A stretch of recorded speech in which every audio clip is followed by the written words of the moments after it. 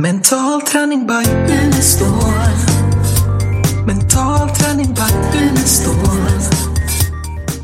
Hej och välkomna till nytt poddavsnitt i Mental träning by Unestål. Idag så är det en väldigt speciell dag. Vi har 6 praktikanter här inne i våran lilla studio. Och vi har tänkt att de ska få prata här och vi ska prata lite om allt möjligt. Vi vet inte riktigt än.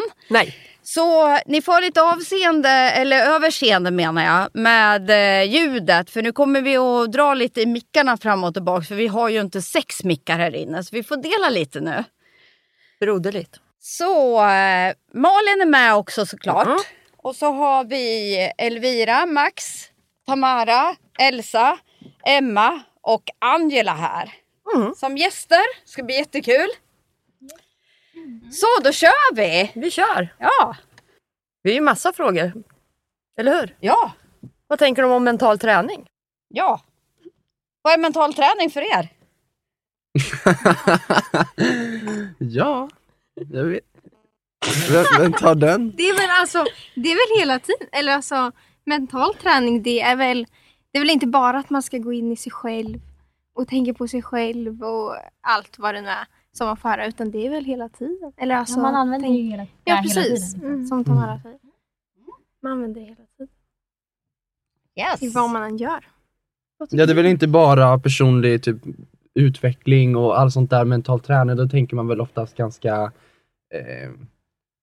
att man ska liksom bli en helt ny människa typ eller så. Att det handlar ju, allting i vardagen är väl mental träning.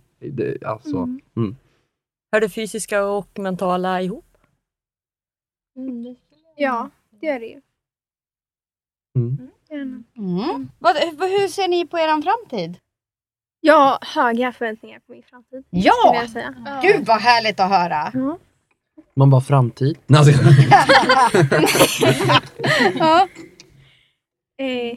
Jo, men det är klart man gör. Alltså vi är ju unga fortfarande, så vi har ju ganska mycket mål. Alltså vad man vill bli, vad är jättemycket att se fram emot liksom fortfarande.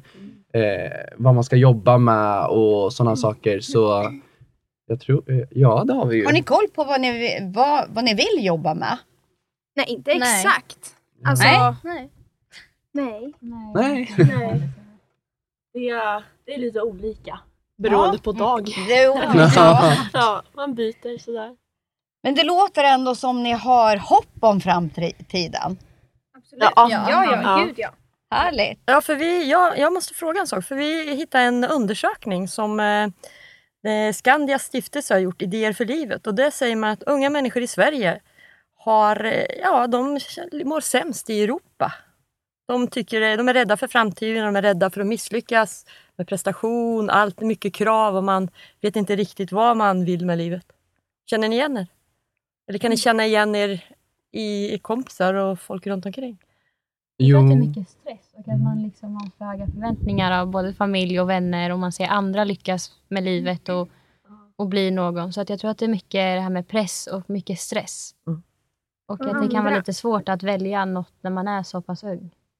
För det är ändå ett stort val man gör när man väljer gymnasiet och liksom välja att okej, nu går jag ekonomi, nu vill jag bli någonting som har med ekonomi att göra eller natur och liksom.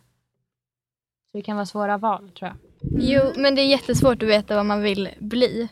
Jag tänker att kommer betygen räcka eller kommer jag kunna plugga upp dem? Och, alltså, om man ens har tid till att göra allt sånt där. Jag förstår inte hur man ska hinna allting inom en kort tidsram tills man ska ha ett fast jobb typ. Blir man stressad av sociala medier? Exakt det jag tänkte säga. Alltså jag tror att det kan vara där runt omkring en. Som jagar upp en och tänker att man måste bli något stort och jag ska bli chef eller allt sånt där som folk säger. Och att man tror att det är där man vill fast det kanske inte alls är så. Angela, vad säger du då? Nej, Jag verkligen få dig att prata. Ja. Men jag tänker så här, det löser sig liksom. Det är så här, vi får väl se vad som händer. Men jag tänker, det är ju inte, man behöver inte stressa upp sig för det. För liksom, jag vet inte. Jag kan ju uppleva, jag jobbar ju med elittjejer som tränar och sånt. Och jag kan se, när jag själv är elitidrottare så var jag rätt fokad på att nu ska jag göra idrotten liksom. De vill resa och så vill de satsa på karriär och så ska de elitsatsa och så ska de satsa på landslag och så vill de gärna spela utomlands på en gång. Ingen lätt kombo, utan man kanske måste fundera över liksom, vad lägger jag energin på just nu, vad kan jag påverka? Det kan jag uppleva en jättestress hos dem, för de ser alla andra göra. Okej, nu reser de. Jaha, men vänta, jag ska ju med landslaget. Vart ska jag? Jämför ni er med andra ofta? Ingår det i ungdomspaketet? Ja, men det gör det ju. Ja. Alltså det är ju mycket, alltså både i skolan och utanför skulle jag säga. Alltså jag blir ju väldigt stressad i skolan på grund av att alla andra är så, de är så himla på, alla är verkligen snabba och ja, men tar typ Elsa som exempel, jag skriver så här 500 ord på någon uppsats här på 10 minuter och så sitter man själv där och inte ens kommer på rubriken typ, så att ja. Nej, alltså jag tror att man kände, eller i alla fall jag kände mer att jag jämförde mig med andra. Men sen så kom det till det stadiet att det liksom ger ju ingenting. Alls. Så jag vet inte, det får man ju träna bort. Ja. Personlig utveckling. Ja, exakt. Ja, sådär, personlig utveckling. Ja, men lite lägga energi på det du kan påverka själv. Ja, men precis. Och då får man mycket mer tid till att plugga och bli bättre liksom, än att spendera tid på att må dåligt. Då kan man inte prestera bra heller. Och alla är ju inte likadana. Så. Nej, precis. Nej. Och vi är ju helt unika, varenda människa är unik. Ja, verkligen. Och har styrkor och svagheter. Ja. Så är det ju. Och vi får lära oss hela tiden. Hela livet. Men jag kan känna igen i er att jag hade ju jätteprestationskrav. Bara från mig själv egentligen. Och det var först när jag började med coachning och den här biten som jag insåg att det var inte svart eller vitt och var bäst. 100 tävlar, jag hade 99 chanser att må dåligt om jag inte vann. Så helt plötsligt började jag med coachningen. Just det med att antingen lär jag mig eller också lyckas jag. Och så lär jag mig och jag befinner mig här och jag kan bara påverka nuet. Och så sedan jobba framåt. Och då fick jag ett helt annat lugn. Att, men det är det här jag kan nu. Och vad är spännande, vad är intressant. Det är lite gött. Jag funderar på hur ser det ut just med hälsa? Vad tänker ni när ni hör ordet hälsa? Ja. Kursen, idrott och hälsa. Ja. Ungefär så. Nej, men jag tänker väl mycket blandat. Det är väl både mentalt och träningsvis, alltså fysiskt och mentalt. Ja. Det är väl hur man mår, alltså i kroppen och i sig själv och mentalt. Psykiskt. Ja. Fysiskt. Är ni noga med maten? Nej. Eller det beror på, alltså jag tränar ganska mycket. Ja. Så jag måste vara noggrann med maten. Alltså äta någonting innan, äta mellis innan träning och sådana saker för att jag ska orka. För annars blir man ju helt spyfärdig. Nej, men då orkar man ju inte hålla på med det man vill göra. Så det är viktigt. Hur ser ni andra på det då? Med maten? Några sa nej. Nej, alltså jag har verkligen ingen schema för maten. Ibland kan det bli att jag äter mat sent. Ibland tidigt, det varierar. Och sen frukost är också ganska varierat. För att när vi går i skolan då äter jag frukost ganska tidigt. Men på helgerna så äter jag ju sent. Så att jag har inte direkt något schema eller några krav på mig själv. När det kommer till mat i alla fall. Nej. Ni då? Nej, eller alltså jag försöker väl, ibland försöker jag äta lite nyttigare än vad jag brukar göra för att men annars så äter jag väl typ när jag är hungrig och sådär. Så. Ja. Du då, Elvira? Men alltså jag tränar och mår bra. Så jag äter vad jag vill. När jag vill just nu. Ja. När ni mår riktigt bra, man säger när ni har hälsa eller känner er riktigt sköna då. Kan ni ringa in det liksom vad som spelar in? När ni känner så här skönt. Sommarlov och så känner man sig skön. Känns bra. Vad finns med då? Liksom? Städat rum och nyduschad. Och nya lakan. Ja, för då känner man sig fräsch. Och kanske ätit något fräschare än en hamburgare från McDonalds. Ungefär där. Nybränna. Ja, exakt. Ja. Hur har det varit att praktisera här på Unestål Education då för er? Så himla kul. Jättekul. Jättebra. Och vad har varit bra? Ja, vad har varit bra? Den här kursen som jag håller på med nu. utbildningen. Ja, coach är ju jätteintressant. Alltså man får ju verkligen tankeställare i hur man tänker själv, alltså sina tankesätt och sådana saker. Så det, I vardagen liksom. Ja, precis. Och vi är ju bara i början än så länge. Men det som är tänkt är ju att ni ska bli diplomerade coacher till att börja med. Och är det så att ni känner att det här vill jag satsa fullt ut på, då kommer jag se till att ni får en internationell certifiering också för de som vill det. Vi börjar med en diplomering och ser vart ni hamnar någonstans med det. Och när andra blir nyfikna, finns det möjlighet för andra som hör podden? Ja, absolut. Jag är inne på att vi faktiskt skulle kunna... det här är ju, man kan ju säga, som ett försök att se om det här hjälper er att skapa en framtid på ett bättre sätt. Där ni kan liksom må bättre och fungera bättre och ha koll på mål och värden och liksom hur ni kommunicerar på ett mycket bättre sätt. Så för mig känns det som att det här är en riktigt bra start för ert liv. Jag skulle ju önska att jag hade fått det här när jag var i eran ålder. Så ni kommer ju att bli liksom de yngsta i hela världen som faktiskt kan gå en diplomutbildning genom ICC. Jag blir lite nyfiken eftersom det har hänt mycket i skolan sedan vi gick, det är ju några år sedan. Finns det ingenting av typ det här som ni läser nu? Nej. Alltså samhällsprogrammet, de läser ju olika stilar kanske. Men inte riktigt så här tror jag inte de gör. Som vi har lärt oss nu, de här olika. Skulle det här behövas i skolan? Absolut. Jag skulle nog säga att det är livsviktigt nästan, för att det är ju en viktig del av livet. Ja, och även i rätt tidig ålder. Alltså så här grundskolan. Nu går ju vi första året på gymnasiet. Men även i grundskolan. Ja, alltså egentligen, när ska jag använda algebra? Nej, men alltså så här, det är väl egentligen inte det viktiga. Alltså det viktiga är väl hur jag ska klara livet. Alltså det är väl där man vill lära sig. Hur man ska klara av framtiden, sig själv, sådana saker. Alltså det är klart att det är en viktig del. Men egentligen är inte det här lika viktigt.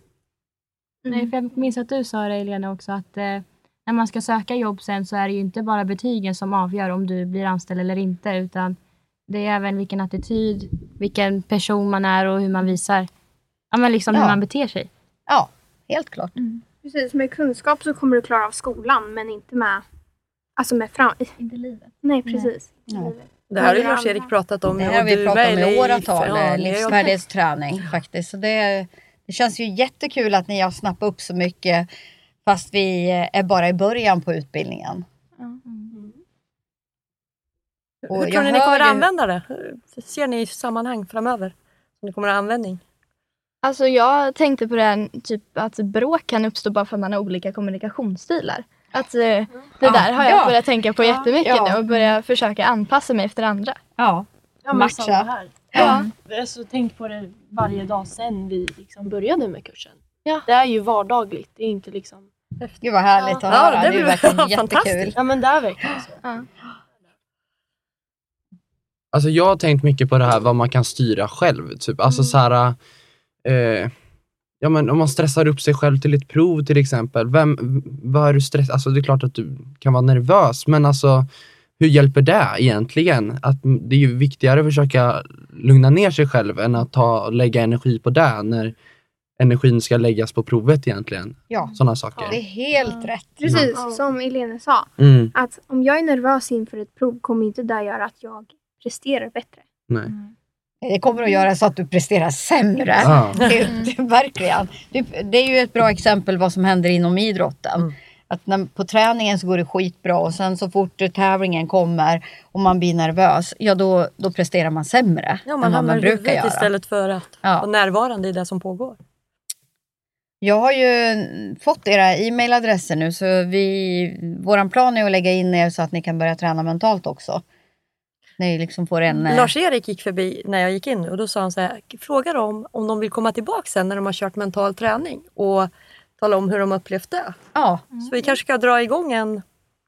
Ja, men det är väl jättebra att vi får lite feedback från er alla efter ni har kommit igång och träna ett tag. Och även när vi är klara med coachutbildningen och se om ett antal månader och se hur ni använder det. För jag är säker på att ni kommer att ha nytta av det. I massa olika sammanhang. Något annat ni tänker på? Ni måste ju berätta om ni har gjort sköna inspelningar, filmer med. Ja, den som... Vi ska lägga ut den idag om jag bara får över den till e-mailen. Alltså den är så jädra bra. Och du Max är helt grym. Ja. Vi pratar inte om det, tack. Vi lämnar det där. Så. Klipper bort det. Ja, klipper bort den biten. Så jag skulle gärna vilja ha en sån här film en gång i månaden av er. Det skulle vara grymt. Ja, verkligen. Ja. Det skulle vara kul. Ja. Max som huvudkaraktär. Ja, det är det. Ja, men framförallt utvecklingen. Ansiktet utåt. Ja. Finns det lön inblandat i det här eller? Vem vet? Man vet aldrig. Ja. Bra tänkt då. Ja, jag ska tänka lite. Sådär. Ja, men vad härligt att vi Ska vi göra en checkout? Vad sa Ska du? vi göra en checkout? Så alla får säga någonting. Ja, bara vad ni tar med er från de här praktika hos... För jag har ju tittat på lite så jag dykt upp. Så jag har ju sett Elena, du har sköna grejer med dem. Vad tar ni med er? Berätta lite. Ja, jag tar väl med mig mycket skulle jag säga. Ska vi ta en sekund? Man bara, så mycket hade vi inte med oss. Angela, ska du börja då? Ja, men jag tyckte det där när man ska matcha liksom kommunikationen. Jag tror att det kan hjälpa lite. Typ om man, Ja, det är ju sant. Det är något man kommer kunna ta med sig och ha med sig vart man än går och hela ditt liv. Alltså anställningsintervju, när du ska träffa en ny kompis. Det är faktiskt bra. Ja, det där att matcha. Jag funderar på vad har vi... Vi var ju där så har vi pratat om det här... Jag har det. Ja, ta du. Jag tar med mig, som Elin sa en gång, att vems problem är det egentligen? Om det är mitt problem eller dens problem. Och om jag kanske ska tänka på mina problem och de som jag kan påverka och lösa och inte deras problem. Det tar jag med mig. Det har jag tänkt på jättemycket.